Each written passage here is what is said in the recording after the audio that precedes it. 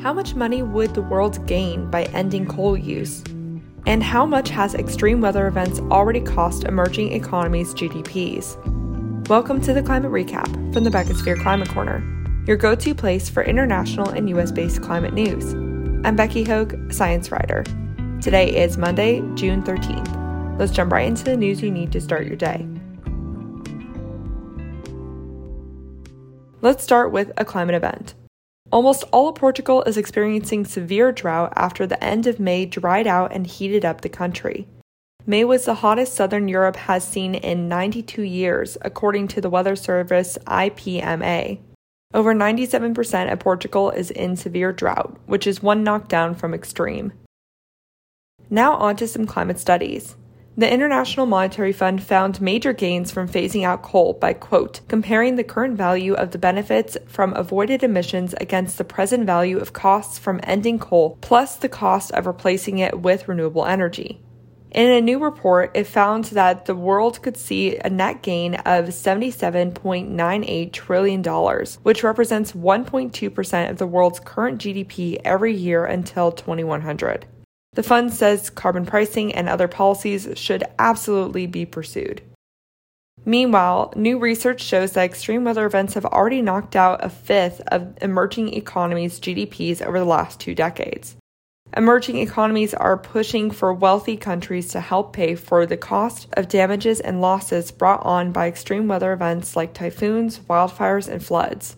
The study was conducted by a consortium of financial ministers representing 55 emerging economies across Africa, Asia, the Americas, and the Pacific. The financial minister of Ghana, who wrote the report's preface, said that the findings should, quote, send alarm bells for the world economy. And a senior researcher at the National Oceanic and Atmospheric Administration, or NOAA, warns that Australia could be hit by a rare triple La Niña. It's not particularly unusual for La Niñas to come in pairs, like Australia has seen, one from October 2020 to March 2021, and one from November 2021 until now. This last one produced record-breaking flooding earlier this year, and it appears to be lasting longer than usual. And now their next summer looks likely to brew another one, with ocean temperatures being as cold over there as they are for this time of year. The last time it's experienced a triple La Niña was over 20 years ago. Overall, global warming is disrupting normal ocean heat patterns, producing the cold spell. Let's stay in Australia for our first climate victory. New South Wales, Australia's most populous state, announced it would invest $850 million in upgrading its transmission lines over the next 10 years to accept more clean energy. The state hopes to attract an additional $10 billion from the private sector. 50 projects worth of about 16,000 megawatts of clean energy have been stalled due to the outdated grid system. New Zealand's Environment Ministry proposed a burp tax for cows and sheep as a way to reduce livestock emissions. Nearly half of New Zealand's agriculture emissions come from livestock, and that's mainly because livestock burps methane, which is a gas 84 times more potent than CO2 for the first 20 years they're in the atmosphere. Cow burps represent 10% of overall global greenhouse gas emissions, according to the UN Food and Agriculture Organization. So this new rule would begin in 2025 and include incentives to reduce burp emissions through planting trees, giving the livestock methane capturing face masks, and switching their diet. The last one seems to be the most humane and helpful method to me because several studies have shown that feeding cattle seaweed significantly reduces their methane output. We'll know by the end of the year if this burp tax will pass. In Asia, China announced it will allow battery storage facilities to trade electricity to make the industry more appealing to investors. The goal is to accelerate the build-out of independent battery storage facilities to be able to take in the growing amount of solar and wind projects. The government also wants regional authorities to create price mechanisms that entice power companies to participate in the market. What's interesting is this plan doesn't include pumped hydro facilities, which is the dominant type of energy storage in China. But pumped hydro is still expected to get a boost from 32 gigawatts now to 120 gigawatts by 2030. Over to the Americas, U.S. officials announced that 4 development banks will jointly facilitate $50 billion over the next 5 years towards climate goals in Latin America and the Caribbean. The lenders are the Inter-American Development Bank, the CAF Development Bank of Latin America, the Caribbean Development Bank, and the Central American Bank for Economic Integration. This announcement came from a conference Biden recently had with some Latin American countries. President Biden is also seeking the private sector to help boost projects. Some of the first projects the government is likely to pursue involve reducing deforestation in Brazil, Colombia, and Peru.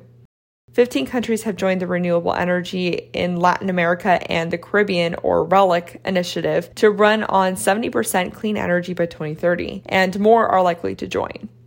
The U.S. agreed in 2015, along with other wealthy nations, to provide $100 billion annually to help emerging economies shift to clean energy. And this $50 billion over 5 years falls quite short on that, but it's the largest effort we've seen so far from the U.S. government. In more U.S. news, the Biden administration announced it has started the process to designate the Hudson Canyon off of New York and New Jersey as a new marine sanctuary. The announcement came on World Oceans Day, which I totally forgot to wish y'all a happy day for on Wednesday, by the way. The plan is part of Biden's America the Beautiful initiative, which works to preserve 30% of federal lands and waters by 2030. The Hudson Canyon is home to sea turtles, deep-sea coral, and sperm whales. NOAA will write up an environmental impact assessment and write a management plan, which could take over a year. It is now seeking out public comment for designation, its potential name, and information on the area's indigenous and tribal heritage. Now for some climate fails. Poland's prime minister is pushing for more output from coal plants to bring down heating costs and energy prices, going against his climate obligation of reducing coal output. 1 in 3 Polish homes is heated by coal, making it one of the most coal-reliant countries in the European Union. The price of imported coal has gone up by 100% due to the Russian-Ukrainian war, though overall the price of energy was going up before the war, despite Poland's increase of domestic production. Meanwhile, the UK looks like it's sliding more and more back into its fossil fuel habit, to the extent that even a Shell chief executive officer commented on it.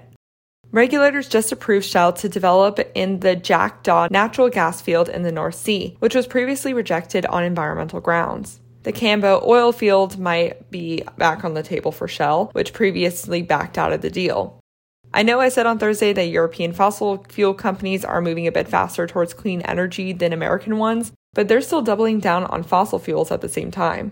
They're honestly just trying to dominate the renewable sector as well. Over in the U.S., the watchdog group, the Environmental Integrity Project, reported that there's at least 19 agreements to supply 24 million tons of liquefied natural gas, or LNG, per year beginning in 2026. A quarter of that is expected to go to Europe. Over time, LNG exports from these projects could reach over 90 million tons a year, which is the equivalent emissions of 18 million gas-powered cars driving for a year. And that's just direct emissions, so it doesn't account for methane leaks. Now, these agreements still need permitting and funding, so there's still time to change this trajectory. A new report by the utility watchdog Energy and Policy Institute found that Southern Company, one of the largest and most profitable electric utility companies in the U.S., knew about climate change back in 1964, yet continued to build fossil fuel facilities and fund climate misinformation groups. Southern Company serves over 9 million people across 6 states.